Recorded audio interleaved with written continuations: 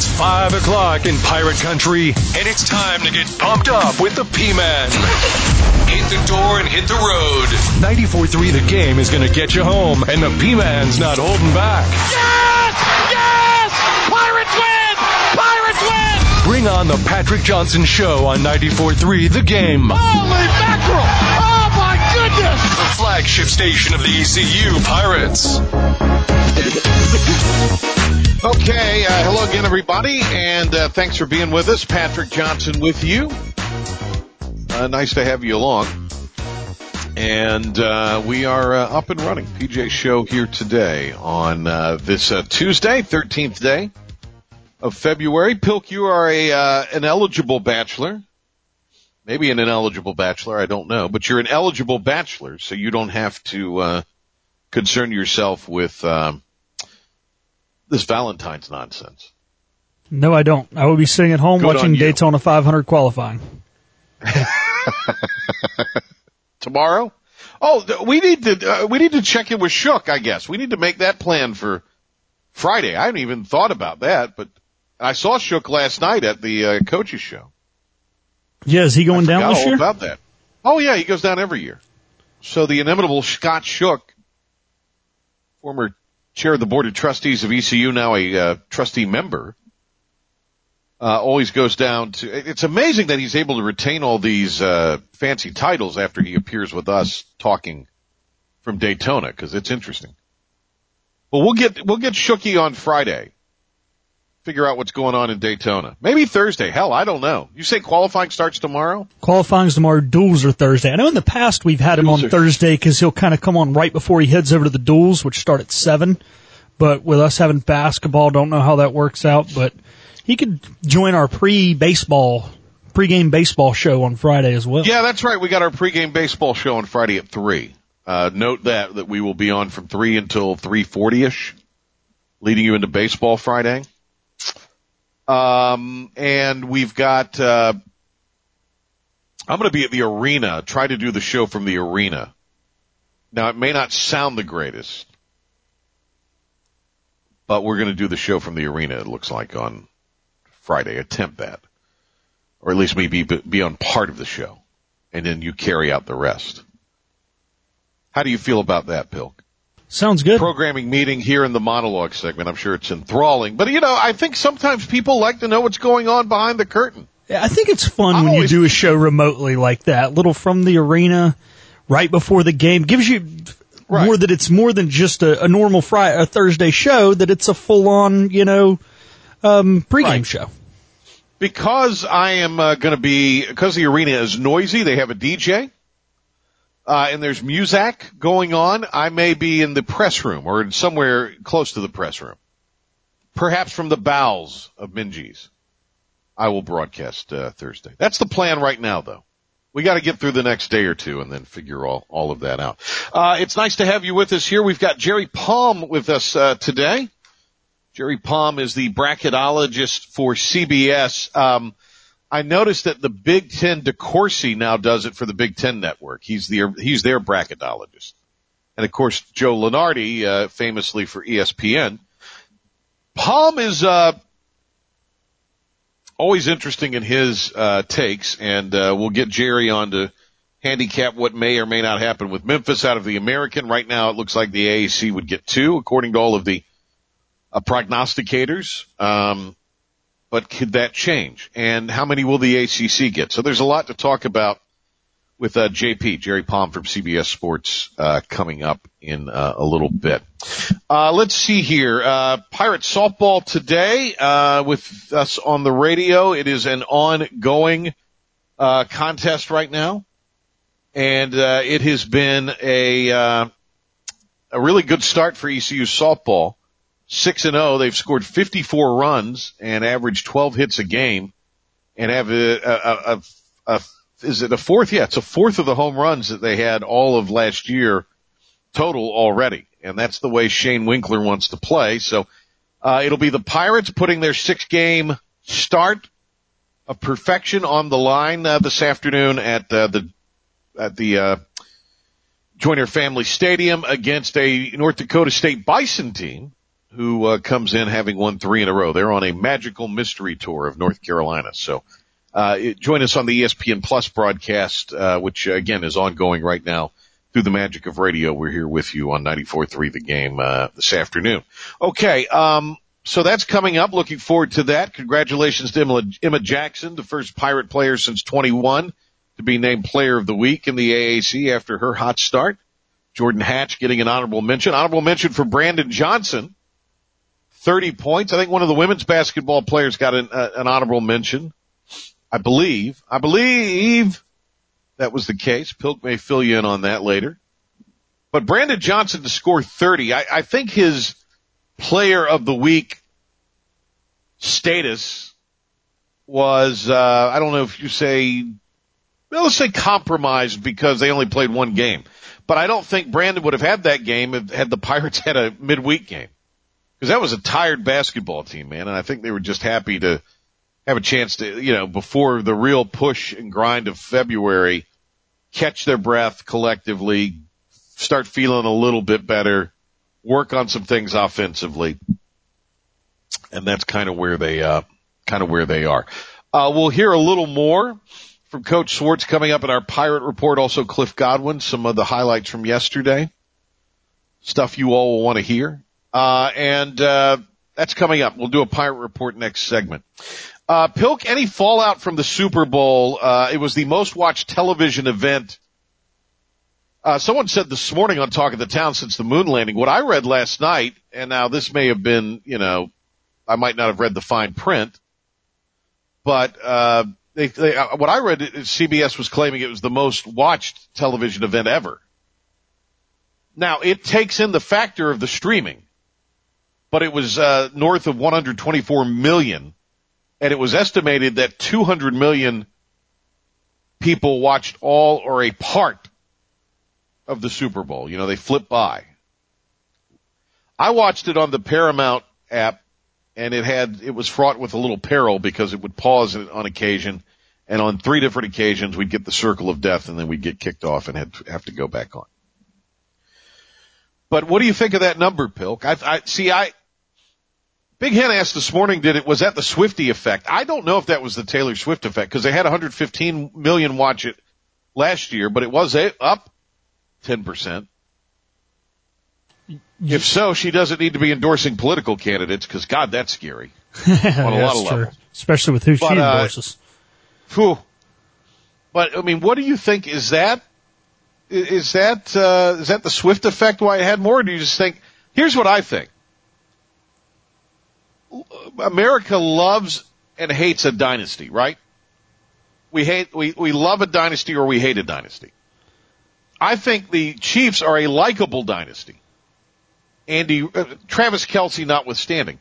I think, that Andy Reid is seen as jolly or jovial, kind of like your chubby uncle or granddad who, has the Wilford Brimley mustache and all that. And I think people like Mahomes. And I can't help but like Mahomes. I don't want to like Mahomes, but I like Patrick Mahomes. How can you not? He's great, and he seems like a great person. His wife and his brother, they're seeking clout on the socials, but I think he's a good person. His dad had that unfortunate incident last week, but you can't blame the ills of the family and the spouse on this guy. He's just trying to play ball and win championships, and that's what he's doing.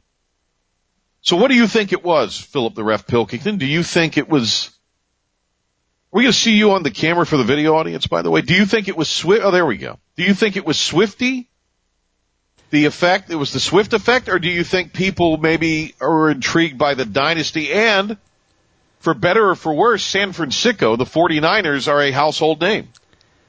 You're going to hate me for saying this. I do think it's the Swiftie effect. I agree with everything you're saying about America loving and hating a dynasty, but those are sports fans that love and hate a dynasty. Sports fans will always tune in to the Super Bowl. Even casual sports fans always tune in to the Super Bowl. There's a baseline of us that exists, which is shockingly only about a third of the country. The population is almost 400 million. That 120 million number is only a third of the country, which is weird because way more than a third of the people that I know watch the Super Bowl. I find it very low it's shockingly low. I mean, don't get me wrong, these are great TV numbers, but this is how it is every year. I would think it would be like 80% of people be watching Super Bowl. So what the heck else are you doing on a Sunday night? Yeah, Come on. It's Super Bowl Sunday, you wackos that live in New York and LA. What are you doing? Quit walking down the streets where you might get mugged. Watch the darn Super Bowl. But an extra 6 to 8 million, man, these are the little girls that weren't going to watch it. These are the single moms that weren't going to watch it. These are the college girls who normally would be studying on a Sunday night for their Monday morning test, who are the college girls that don't attend very many sporting events at their university that were all of a sudden watching it. I think that's where that extra 6 to 8 million came from. You know, I always wonder, Pilk, like you, if you're not watching the Super Bowl, or now they said 200,000 watched a piece of it. 200 million, excuse me, watched a piece of it. I just wonder, what are you watching on Sunday night? On Sunday nights when there's nobody counter programs this thing anymore. So what are you watching? Or at least they don't actively counter program. Yeah, this isn't 1977 when In Living Color's doing a brand new episode during the halftime show. Right. I mean, there's some of that where they do, I mean, WWF at the time did some wrestling during halftime. You know, there was, as you said, I think the Puppy Bowl at one point kind of originated as a halftime, or at least presented a halftime option. And, I also think, as you say, In Living Color back in the 90s, infamously did but I mean, I'm talking about, there was a time where networks actively counter-programmed against this. I think now they just throw up rehash shows. I mean, you can't program against it. But I mean, like you say, there's 2/3 of the country possibly that aren't watching. I just wonder what people are watching if they're not watching the Super Bowl. Because it seems like I heard something, a young lady last night talked about watching the Super. Now, she said, I paid attention to the game more than I ever have. I don't know if she talked about the Swiftie thing or not, but she talked about the food. That was the big thing she was talking about, was the food. It sounded like great food they had at their party. I hope I get invited at some point. But, it's just, that's a case of not a sports fan, but was watching the Super Bowl. And I mean, maybe we're just too much in the world of sports, Pilk. I don't know. See, but my thing is, every year that I've gone to a Super Bowl party, there's been a few people in Rocky there. Mount, mind you, the city on the rise. Yeah. So there are people there that don't really watch the game, but they're there for the camaraderie and the food and the people. Right. And they might tune in and only watch 6 or 8 plays, but I still think those people are included in this number. Now, those people may not be included in this number, and that may be where I'm, off on this, but Americans love to party and we love to eat. So even if you don't give a hoot about football or sports in general, just go to a Super Bowl party and have a good time. It's an excuse to hang out and drink on a Sunday night. What are you doing? And I know I sound like somebody that went to ECU saying, hey, you're drinking on a Sunday night. This is a good thing. I probably shouldn't be saying this on the radio, but hey, you can't blame me. I went to ECU, okay? That's how we do things. All right. So the big story, the big controversy out of this, Travis Kelce pushing chubby old Andy Reid, going up and getting in the old man's face. And look, I have covered sports for 30 years. I understand things are heated. It's the competitive side of things, but it just was a bad look. I think Kelce's not a good dude and a bit of a meathead. But I'm not naive to the fact that you have heated emotions during games from coaches or from players. So they discussed this yesterday, and I also get, there are people that are saying, oh, this is sports. Players yell at coaches all the time. Yeah, they do. And obviously coaches yell at players. This is Andy Reid's response to the Kelce deal. Hit it. He caught me off balance. I wasn't watching. Cheap shot, but that's all right. He did good. He was really coming over just put me in. I'll score. So that's really what it was. Well, I love that. I mean, it's not the first time, so I appreciate it. Andy Reid with kind of a blow-it-off response. Here's what Kelce had to say, what he said to Reid and how it all went down. Oh, you guys saw that? What was the conversation about? There were a few cameras. I mean, was it, hey, I need the ball, I can help us win? What was that about? Man, it was, I'm gonna keep it between us unless my mic'd up tells the world, but I was just telling him how much I love him. So that's Kelce trying to be funny about the whole thing. And look, I do get I mean, we're not naive to the fact that people are players, press back at coaches. I mean, Cliff Godwin was talking about that yesterday with Cam Clonch. And I mean, it's the heat of the moment. I get it. You're talking alpha performers, male or female, in this, that are highly, highly invested in what they're doing, and the emotions run high. I yell at Pilk all the time. He yells at me all the time, actually. I'm like the chubby Andy Reid, and Pilk's just yelling at me all the time. Hey, I got the beard, but I don't think I'm quite as bad as Travis Kelce. Come on now. I haven't shoved you yet, P-Man. I stayed in the weight range of loss with East Carolina weight loss, and a lot of people have signed up. We appreciate it. Tell you more about that. Lost some inches. So we'll come back. We'll do a Pirate Report, and then we'll do that hit. And then Jerry Palm will join us on the PJ Show. And now, Patrick Johnson with today's Pirate Report on the flagship station of the ECU Pirates, 94.3 The Game. Alrighty, let's jump in. Mike Schwartz last night on Inside Pirate Athletics at Tiebreakers on the ECU Sports Radio Network told Stephen Igo from Hoist the Colors and myself he liked how the team executed at UTSA. And that was a huge emphasis throughout the week. And, two of the guys that will be here tonight, and Brandon Johnson and Cam Hayes, were a huge piece of that. And obviously Brandon with the career night. But I thought the guys really executed what we were trying to do. They shot the ball with confidence, as they should all the time. They knew where the shots were coming from. And then you talk about, here's the one funny thing about assists. You can't have assists and let the ball go through the basket. Right. And so it doesn't matter how great the pass is or what happens, the ball must go through the hoop for there to be an assist. And obviously the ball going through the basket allowed us to have 21 assists on 33 field goals.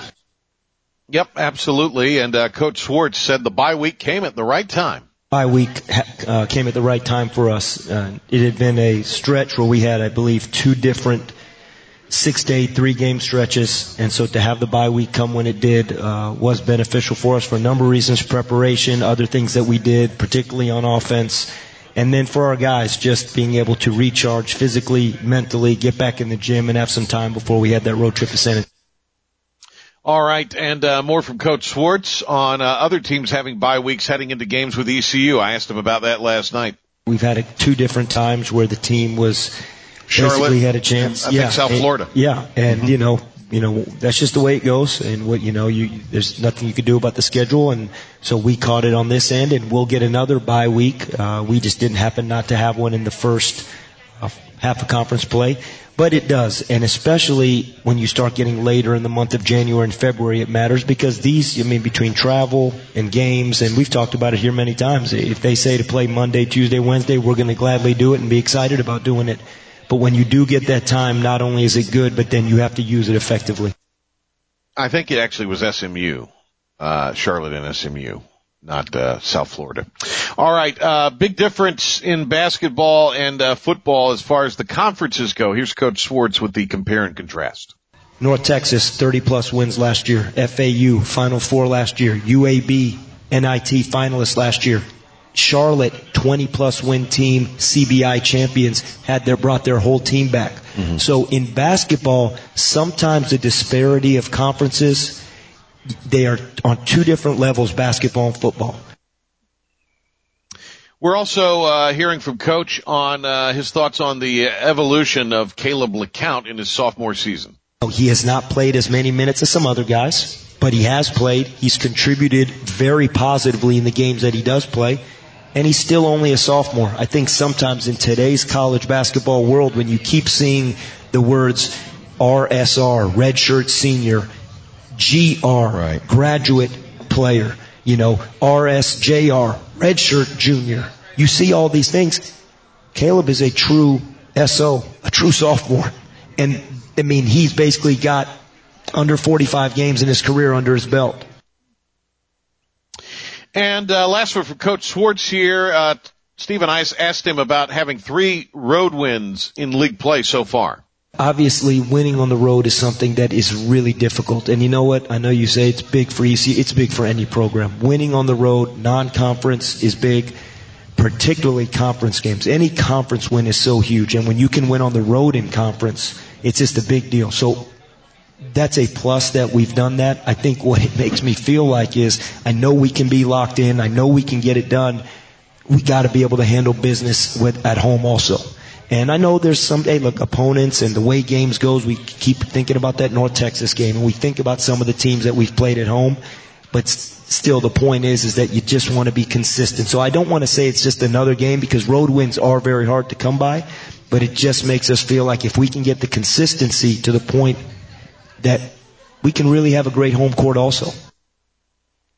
All right, let's turn our attention to Pirate Baseball, which opens the season on Friday.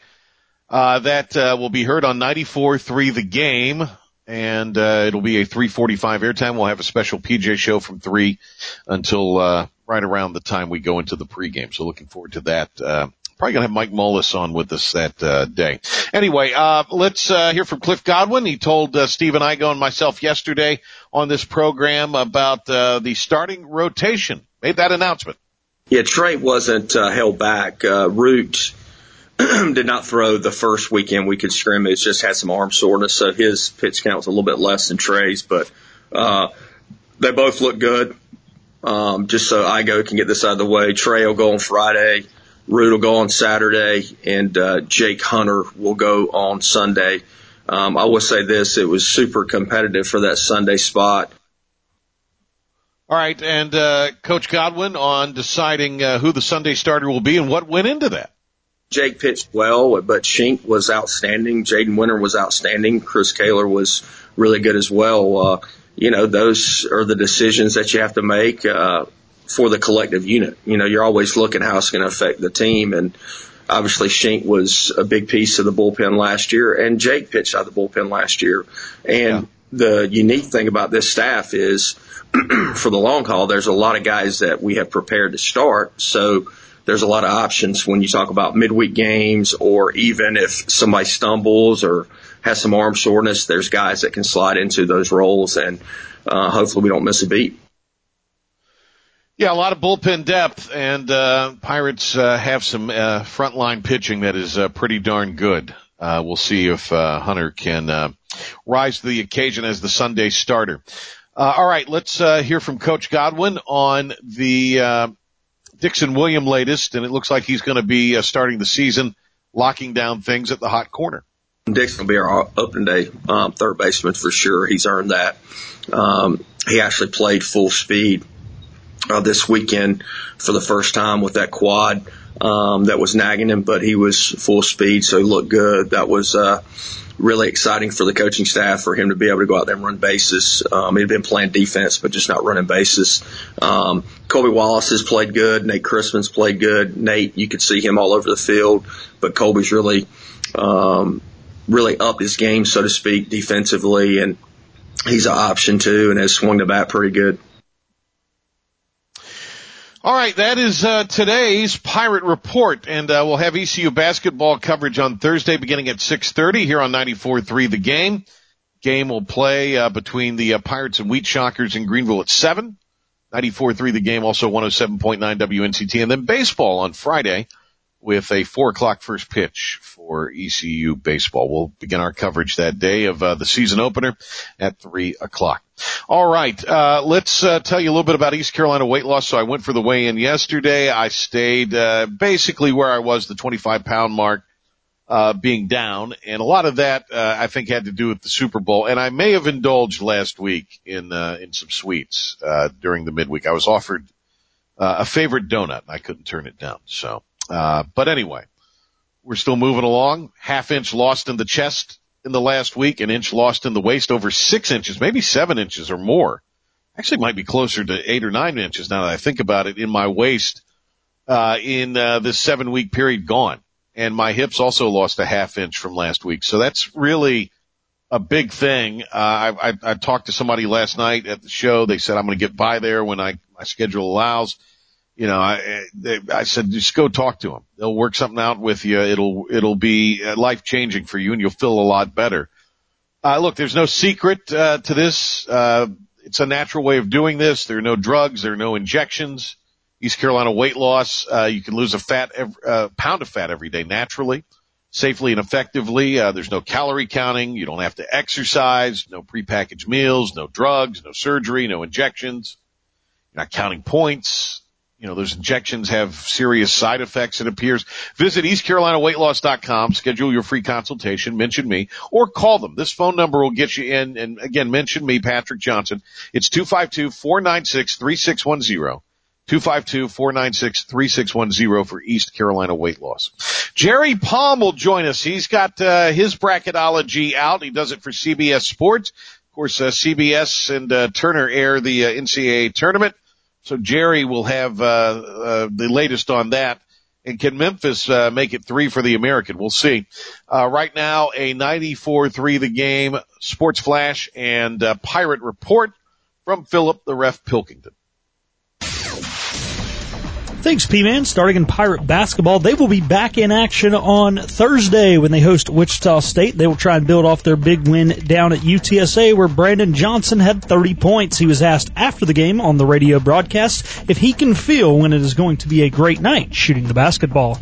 No, not really, because I've had a couple workouts in the morning where I've shot the ball really well and I came in the game and pooped it away. So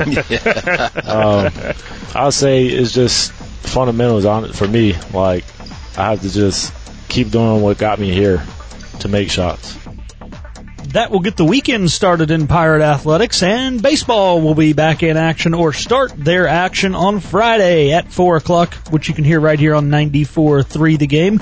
Coach Godwin announced that Jake Hunter would be the Sunday starter, and he said there was a lot of competition for that spot. It was super competitive for that Sunday spot. Shink definitely could have been in that Sunday spot, but we want him to stay in the bullpen just because he's so valuable. And Shink's such a team guy and was very receptive to that. Jaden Winter pitched great as a starter in the preseason, as did Chris Kaler, so they will be in the bullpen as well. Last night, the Blue Devils improved to 10-3 in league play with a 77-69 victory over Wake Forest. Demon Deacons still have not won in Cameron since '97. Mark Mitchell led the way with 23 points, but he was not the only Blue Devil that contributed in a big way, as Kyle Filipowski had a double-double, and so did Jared McCain. Tonight, the Tar Heels will be in action. They've had a hard-fought game down in Coral Gables and pulled it out over the weekend against the Miami Hurricanes. They will be hosting the Syracuse Orangemen tonight. The TV ratings are out from the Super Bowl. It was record-setting with 123.4 million viewers, making it the most-watched TV event ever, breaking last year's record of 115.1. The Carolina Hurricanes are on a 2-game win streak and will try and build on that tonight as they travel to the Lone Star State to take on the Dallas Stars. Last night was a weird night in the NBA as the Hornets defeated the Pacers 111-102, giving them their second straight victory, something they've only done one other time this season, which happened back in mid-November. They are now 2-0 since the trade deadline when they acquired Grant Williams and Seth Curry. The San Antonio Spurs' Victor Wanyama recorded a triple-double with 27 points, 14 rebounds, and 10 blocks in their victory over the Rockets. He is only the 26th player in NBA history to have a triple-double, with one of those statistics being rejections. That'll do it for your 94.3 The Game Sports Flash Update and Pirate Report. On the other side of this timeout, we will talk bracketology as March is just 1 month away with Jerry Palm.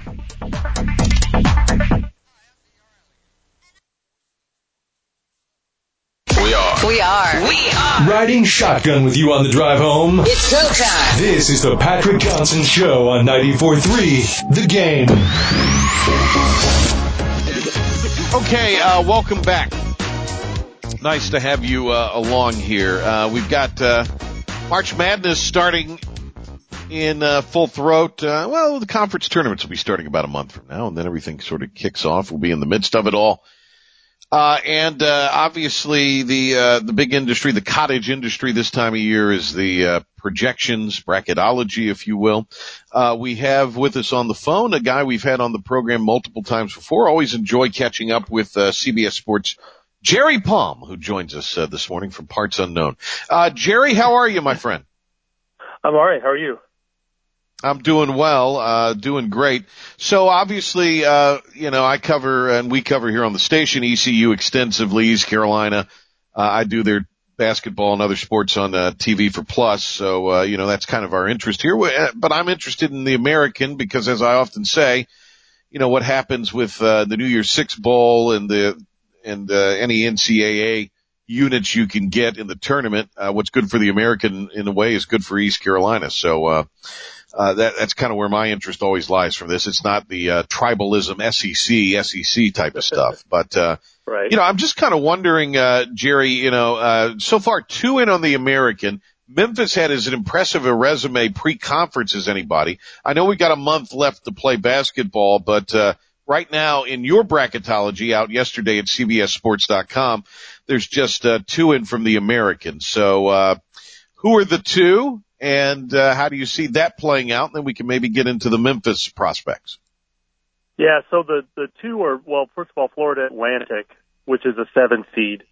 And it's been around that part of the bracket now for a while. Then the other one is South Florida, who is in as the automatic qualifier. I use the team with the fewest conference losses and break ties with the net. That way I can automate automatic qualifiers. But I don't need to break a tie because South Florida's in first place by themselves. They would not be an at-large team. So in a sense, they're kind of like a mid-season bid stealer kind of a thing. So, they're in the bracket in place of what, would be another at-large team, but not Memphis. Memphis is not quite, at the point where they're ready to jump into the bracket yet, but, man, they had a rough go. Whew. Yeah, they did have a tough stretch, especially when they added, those mid-season transfers.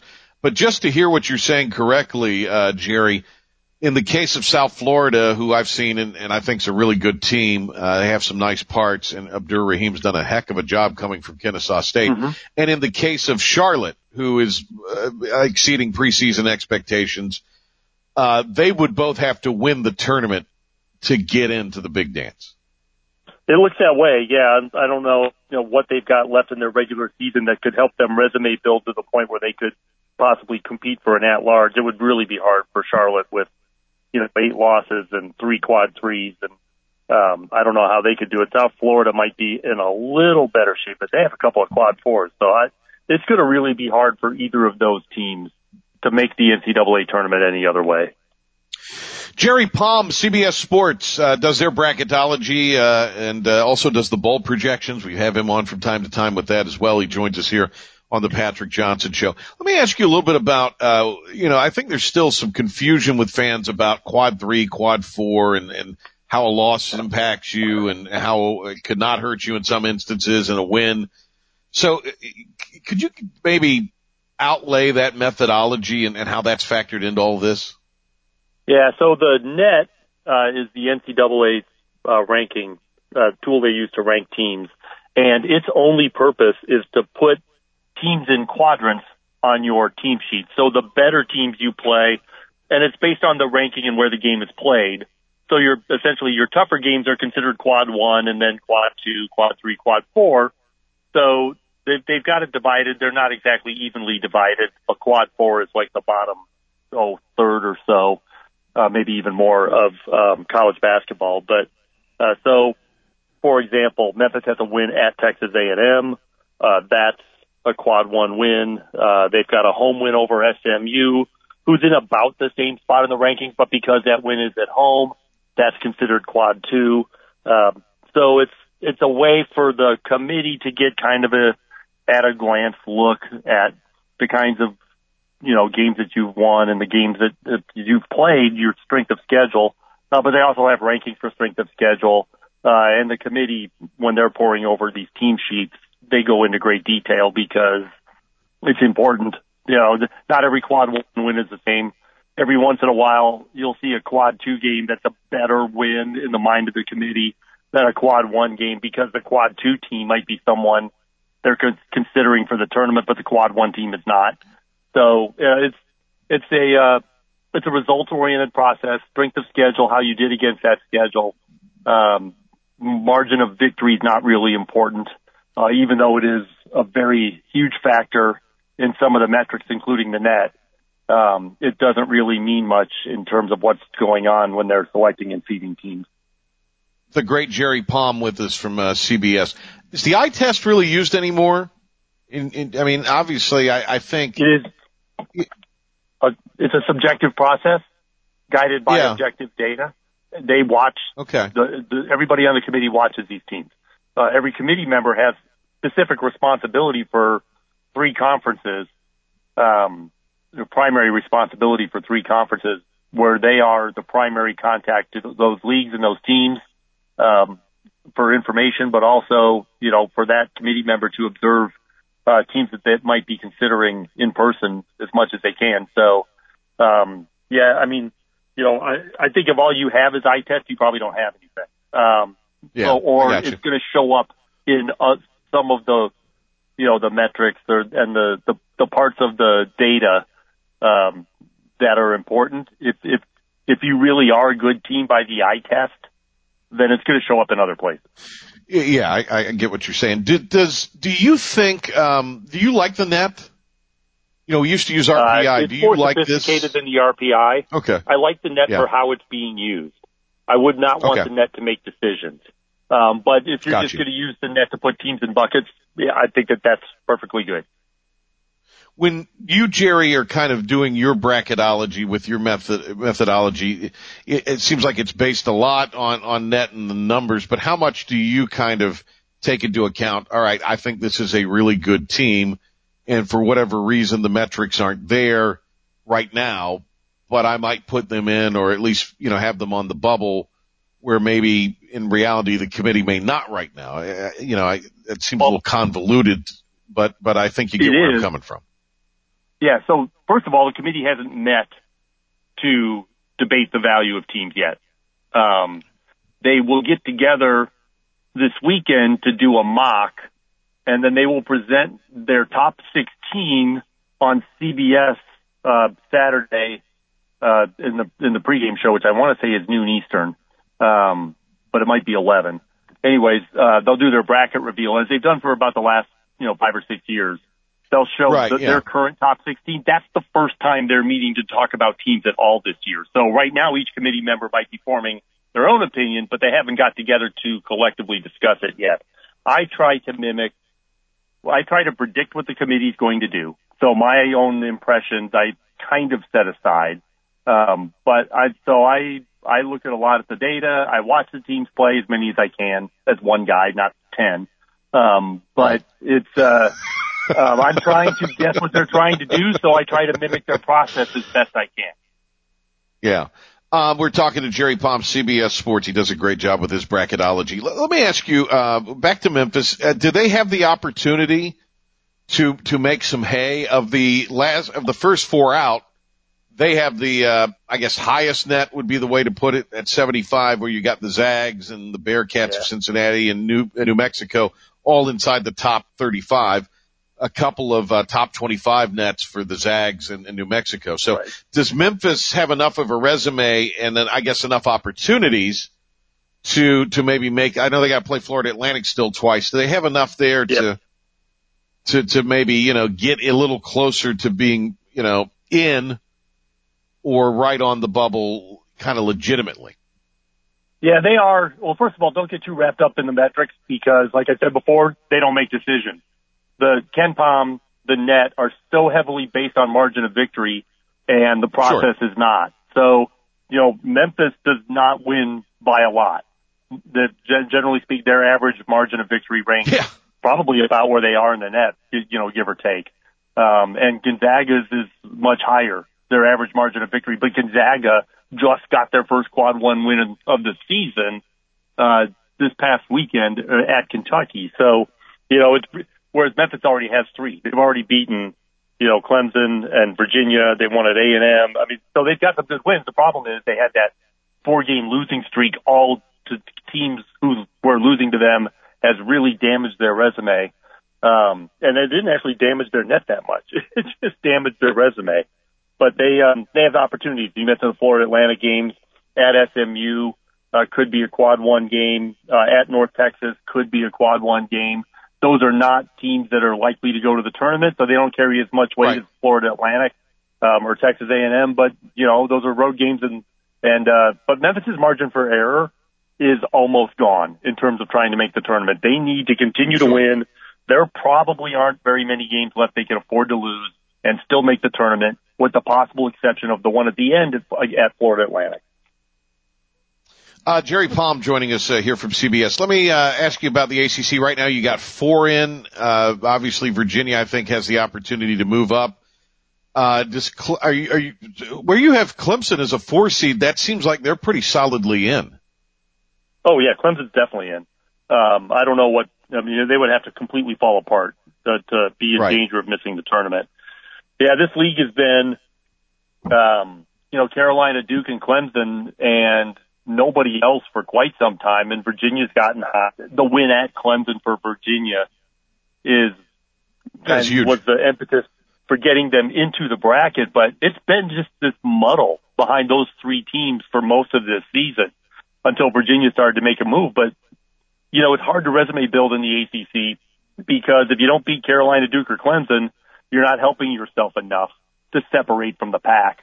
And the pack, for every good thing they do something bad. Wake had an opportunity last night to get a big win, but you're asking to win at Duke. Not easy, but they'll get Duke at home too, coming up. So there's more chances for Wake Forest. They're probably the team in the next best shape to make a run, but they haven't really shown yet that they've got it in them. But NC State does not, in your opinion, right now. I haven't even looked at NC State this year. They haven't been on my radar yet. Sorry. Enough said, as they say. So you got UNCW in. I think they're really good. You're projecting them right now to play Duke. App State. Just talking about teams from our state. High Point, which is a fun team to watch. They play offense like you probably should. You got Carolina as a 2 seed in Charlotte, there. So, North Carolina as a whole pretty well represented. How much, I understand this is a snapshot, and before we let you go, how much volatility do you think is just general in this year's tournament along the bubble or in the top seeds? Arizona's emerged now as a top seed in all of the, if you combine all the brackets. Yeah. So for today. So is there a lot of volatility in that in your mind? Yeah, usually it's the closer you get to the middle to the bottom of the bracket, there's the more the teams are the same that are, in a given group. So you get more volatility in that part of the bracket where a really big win could give you a little more juice than if you're, say, a 2 seed where you've already got a bunch of good wins because that's why you're there. And then you get another good win. It may not have as much impact as it would if you're sitting there as like an 8-9 seed or you're on the bubble and you're trying to get in. That's where, the big wins can really have a greater impact. But yeah, I would say it's typical in that way. The comment about Arizona is I've had like 3 straight brackets or 4 straight brackets with different teams in the 4th spot on the top line. It's like nobody wants that job right now. But Carolina's been up there. Tennessee was there the other day, and now it's Arizona's turn, and I probably jinxed them again. We'll see, right? Hey, and quick word here. Houston, there was everybody saying, well, when they go to the Big 12, and I mean, just what Kelvin Sampson's built there is remarkable. Yeah. Yeah, they're terrific. One of the great defensive teams, unless they're playing Kansas at Kansas, apparently, because they shot almost 70% against Houston. That's the most remarkable thing about that. Shooting 70% is remarkable on its own. Doing it against Houston, an elite defense, was really just remarkable. But, Houston, they were a team that a lot of people thought had a shot at the Final Four last year. They were a number 1 seed, so why not? All the number 1 seeds got knocked off, so they didn't make it either. But, they're always equipped. The way they defend, they're in every game. They always have a chance. They're showing that moving to the Big 12 has not changed the elite level of that program because it's just giving them another chance to demonstrate it more often. And BYU's had a fabulous season too, and I think maybe a possibility to move up in the seeding. We'll see. Hey, Jerry, when will you give everybody the social, give everybody the exact website to go to get Bracketology, and when will we see you on TV here? Yeah, the Bracketology page on CBS Sports is where you find my brackets twice a week, Monday and Friday. At this time of year, when we get later on, it'll be daily updates. I will be on Saturday on the Bracket Reveal show. And then usually the last week and the weekend before Selection Sunday through Selection Sunday, I'm on, CBS or mostly CBS Sports Network, CBS HQ, our streaming service. I'm in front of a camera so often that it surprises me when I'm not. And you got to wear a suit on Saturday, right? You got to put the suit on. Yeah, got to bring the nice clothes to New York. Yep. Have you picked out the tie and suit combo yet? Oh no, but I hadn't thought about it yet. It's I don't have to pack until Thursday. So, and I'm a guy. I understand. So it doesn't really take a long time. No, I get it. I get it. I'm just saying, I kind of have to think ahead if I have to do TV. Okay, what do I need to wear here? And I ultimately I'm a Boilermaker. I may go with black. Oh, okay. Well, you can never go wrong in black. That's certainly it. You are. I know we keep holding you here, but real quick, Purdue, fantastic, and are they in your mind the front runner at this moment to win the whole thing? They're a front runner. They are certainly the overall number one seed. Connecticut's number one in the polls, but Purdue has a better resume, and it's notably better. This is an example. They both played Gonzaga on a neutral site. Gonzaga is Connecticut's second best win. It's Purdue's seventh best win. So Purdue's had a tremendous season. They've played different kinds of teams and have beaten most all of them. But the tournament's a fickle thing, so we'll see what happens. But they're built for a long run. But it's like I said, it's fickle. We'll see. And as a Purdue fan, I'm expecting something stupid to happen because invariably something stupid happens. Well, and I'll say this, and you know this as well. And I think more so than ever before, this whole thing is about matchups. This whole thing, this entire deal is with the portal and all that. Yep. But Purdue's advantage when it comes to matchups is 7'4" National Player of the Year. Zach Edey is a matchup nightmare for everybody. Hey, Jerry, thanks a lot. Great to talk to you, man. Really, we'll try to get you back on if you'll do it in March. Yeah, sure. Thank you, buddy. Yep. There he goes, Jerry Palm, CBS Bracketology, does a fantastic job. All right, 3-segment show today, Pilk. I like it. Good stuff. Back tomorrow, Patrick Johnson Show, the midweek edition, the Valentine's edition. They're going to have a press avail tomorrow with Coach Houston and the new assistants, so we'll have audio from that for you on the Patrick Johnson Show coming up on Wednesday, our Sweetheart edition. Thanks to Philip the Rest Pilkington and Jerry Palm, and we'll catch everybody tomorrow in the morning on Talk of the Town and on the PJ Show at 5 o'clock.